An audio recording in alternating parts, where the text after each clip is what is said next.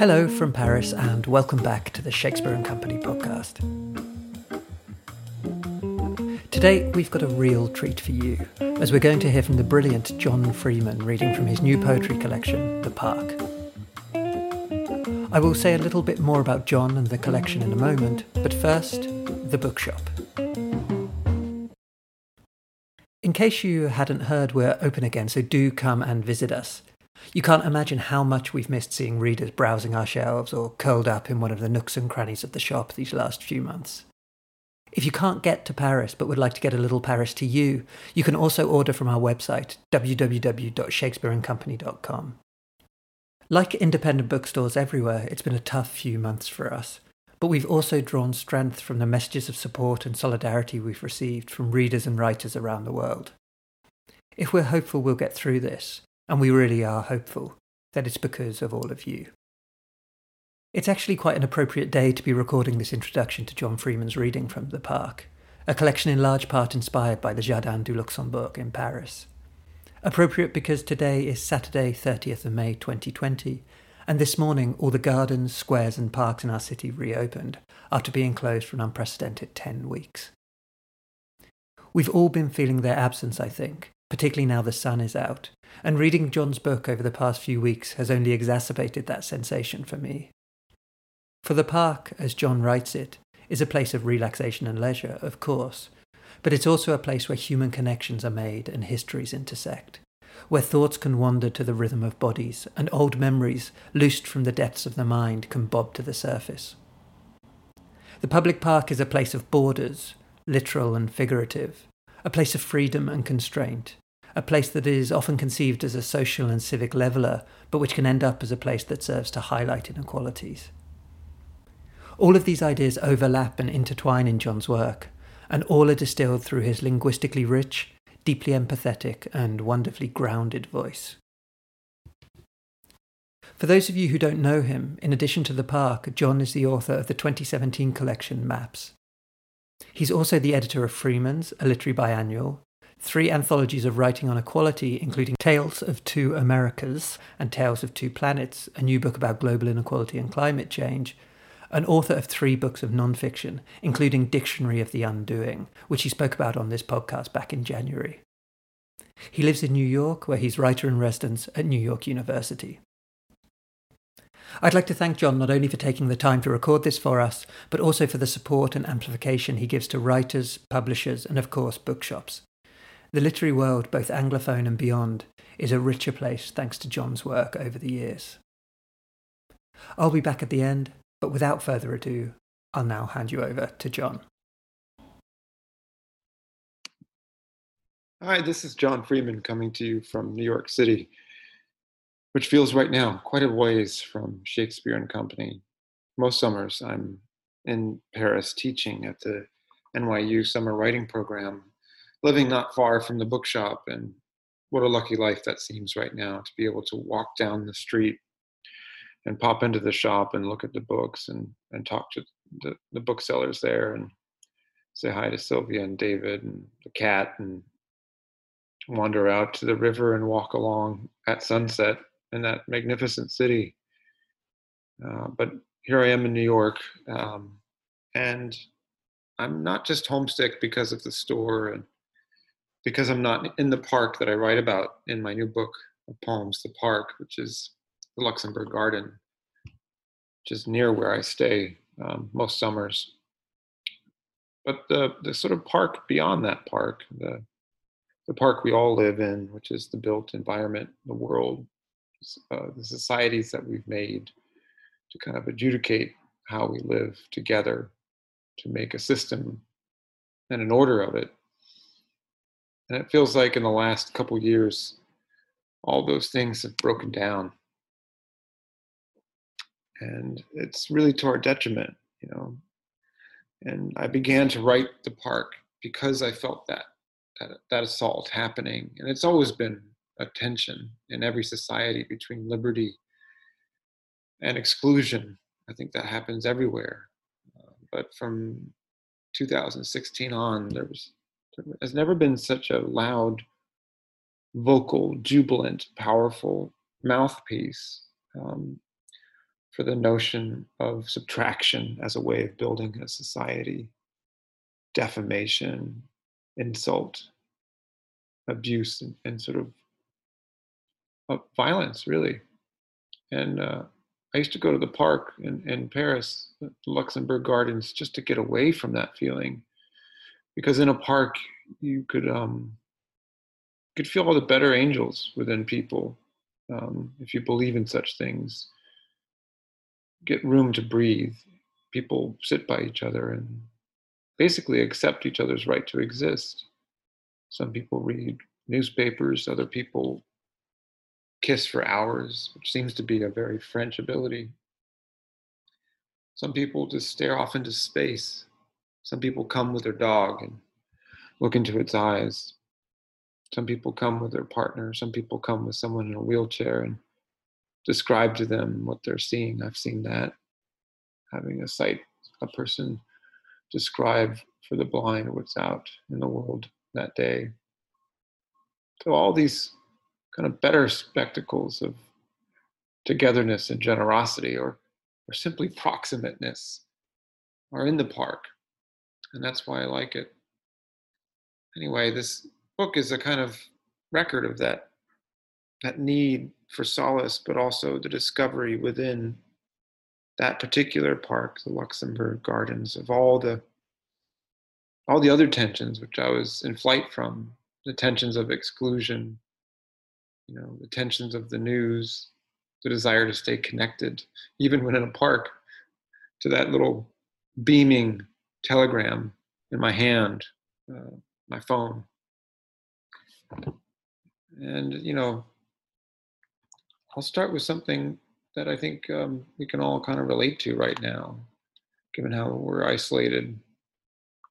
And, we're seeing a lot and reading a lot in the news of, well, what seems to be coming down the pike in our societies, certainly from the one that I live in. This is called Song of the Songs. I wish we were living a story of desire, but I don't feel Odysseus beating out his tale of longing at the oars as we row toward this war. I don't sense a heart burning. This is just vengeance, not even tragic, because the fire that will rain down does not say, "Take my son and I will scorch this earth." Some of us could appreciate an aria of pain, a mouth shaped to a horn playing one terrible note. But we don't even get that sound. It is drowned out by the other, the one heard every day now. It says more. I can do anything. Watch me engulf the world, O Lord. I am greater than even you. So obviously that's kind of the song you hear coming from 600 Pennsylvania Avenue these days. And yet you step into a park sometimes and there's a whole symphony of other sounds that sometimes you can feel as if you're hearing it for the first time. And to me, this is one of the reasons why parks provide such comfort. This is called the sacrifice. The difference between animals and us, the main one is they don't need to know it's a park. The coyote lopes through just the same, looking for food. We stop in mourning, sensing everything we've lost. We call that ceremony a park. So the history of the Luxembourg Gardens is vast and full of intrigue, and it's many centuries long. It was built in part as a kind of memory palace for Mary de' Medici, who was from Florence and grew up in the Pitti Palace and wanted something to remind her of home. Didn't have a good row of it in Paris, married to the king, who was later murdered. And I imagined what her life must have been like, to be so incredibly wealthy, but in such a precarious position at the same time. So, using a little poetic liberty, I wrote this poem called Unfinished, which has some very real truths in it about the building and unbuilding of her palace. She never saw it completed, did not glimpse the many varieties of tortoises that lounged in a pond near the north gate, never peered into its vast fish pool, never lowered her voice upon stepping into the metal room, her son's decoration shimmering in its ambition. She, being a woman, had to move in while the making was still being made. 1625. Interiors, sawdust, and silk. Mornings padding across the cold marble floors past footmen, clicking heels together. The arc of her life there for all to see in the 24 Rubenses. Girlhood, motherhood, widowhood. How they resented her, the French, but needed her money. She would have to commission her own story. She just needed more time. But time knows when it is being chased. The cardinals and ministers did not even hide the whetstone. They would eat her. Sailing to the Spanish Netherlands, banished to Belgium, did she know she'd never see her beloved park again? Or did it occur to her finally she could never replace time with time? Even a third of a century building was not enough to return her childhood for a moment. So she gave the park to her son, the second son, in the full throes of his dukedom, an expert in acquisition. He'd never understand the only things that matter are irreplaceable. Then the palace began to tumble through the ages, each exchange erasing what it was meant to replace, developers nibbling at its margins, Napoleon ripping up her fountain, urban planners stuffing its walks with statuaries, 100,000 kisses exchanged in its shadows every spring. Even the Nazis in 1940 passed through, and the Luftwaffe said, "This will do." It's sleeting today, winter. The park glistens in its blanket of cold. By noon, the snow will be gone, an easy embrace to refuse. So this book unfolds across 4 seasons around the Luxembourg Gardens. A few of the poems are about other parks. And with each season, something new becomes possible. Think of parks as quasi-utopian experiments, but they have to be enacted every time a person or several people step in. If someone is stopped and asked to leave, that utopia instantly collapses. And you can see more through a park depending on what season it is. This is a poem called Seeing Things. Now the trees rush, crackle in the dark. I sleep like a sailor on night watch. I was told, look in the shadows for figures that freeze. I can see straight through the park. There the camps. There beds. There a man washing his foot in rainwater. You do not need to be a hawk to see here. No one talks of this. How winter doesn't just strip bare. It allows us to see what's always been there.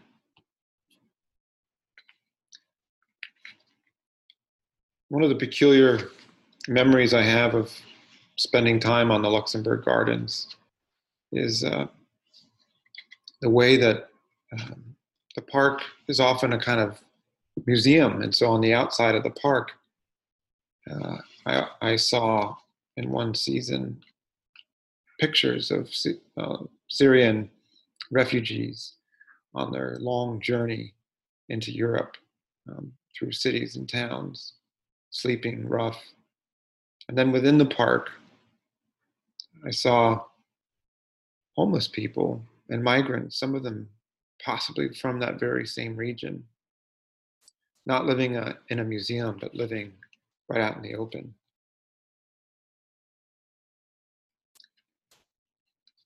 Absence is a big part, I think, of a park.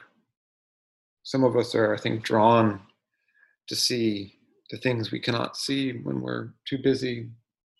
And sometimes I think we're drawn there out of loneliness. Uh, this is a poem to some degree about that. It's called On Love. I leave the spread of your hair and walk into the park, sit in the hollow of night's carcass. Others are here, lovers stranded by love, islands beneath the cerulean sky. They stare into the trees, not looking, not searching, but holding the small part of themselves they do not give in order to give, cupping it like tiny blue flames.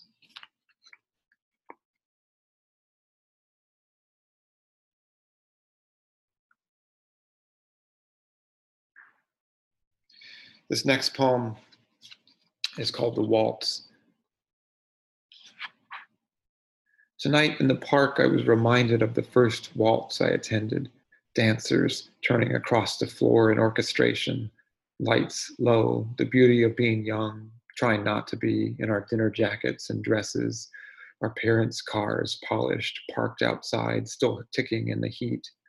Unaware this dance was a rehearsal. To what? It wasn't clear. The movement felt so free, endless, so much like the point around which the entire planet orbited. Just as tonight, people strolled in twos in Paris, picnicking in groups, laughing with their tongues, lounging on chairs together, waiting for a chance dip in light like the lovers entwined near the empty kiosk, cooled by mists set off every 10 minutes on timers. A hiss of water meant for many, but now it's just them in the deep green shade of the trees, those chaperones of love's necessary discretion. Eventually, it will be all of us turning and turning out of a final cool night. We hope together or in twos, but it may be alone. We need each. We need each other to face that fact, even on a night like this.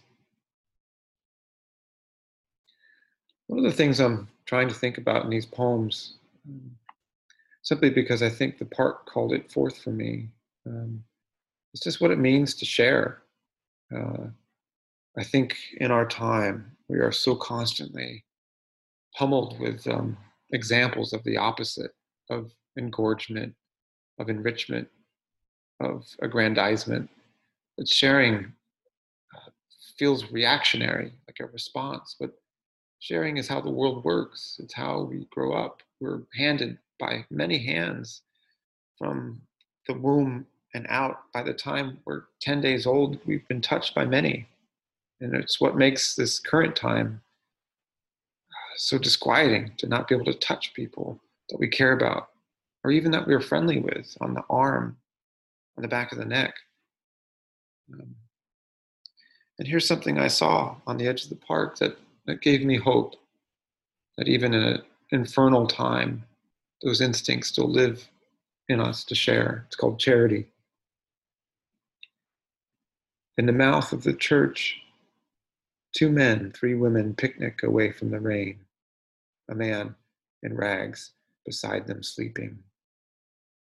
Before they plate sandwiches, cornichons, fresh pears, cold meats. A piece of bread is broken from the loaf. Wine poured into a red plastic cup, placed by his body. Care taken not to waken him. I know some of you listening to this are at home alone and are, like me, afraid. This is a scary time. And it has been for a long time, but especially now when it's not clear what's happening. how long we'll be in our homes or in jobs where we have to go in fearing for our own safety or fearing for the safety of others. And without touch, it can feel a long ways from solace every day, the hours that we live.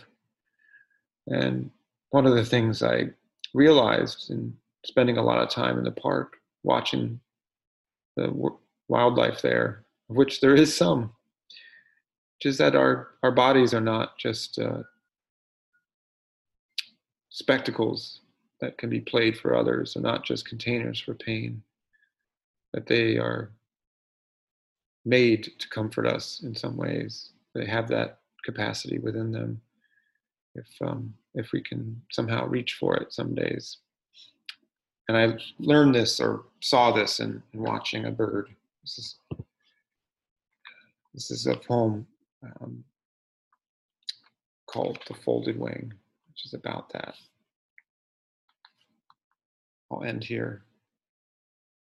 The lone duck in Medici fountain slips her beak beneath the wing and falls asleep, drifting like a hat tossed into a green pond. How good it feels to be one's own comfort, to discover all the warmth we need buried in our bodies. Yes, we bleed. We are broken. We get just one body, yet there it lies most of the time, calling to us, saying, rest here, lie down in me. I am more than less than you, even in a world that treats us as two. Thanks for listening. Stay safe out there.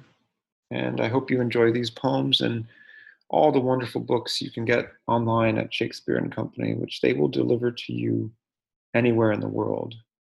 And that to me means all the world is a park of words. Thanks to them. I appreciate it. This has been the Shakespeare and Company podcast. We'll be back soon with some more readings and conversations. Virtual for now, but hopefully back in the bookshop before too long. Remember to subscribe wherever you get your podcasts, and if you enjoyed it, why not leave a rating or review? It really helps spread the word. The intro and outro music is Mr. Ginger by the brilliant Alex Fryman, available on his album Play It Gentle. I'm Adam Biles, and on behalf of everyone at Shakespeare and Company, I'd like to thank you for listening.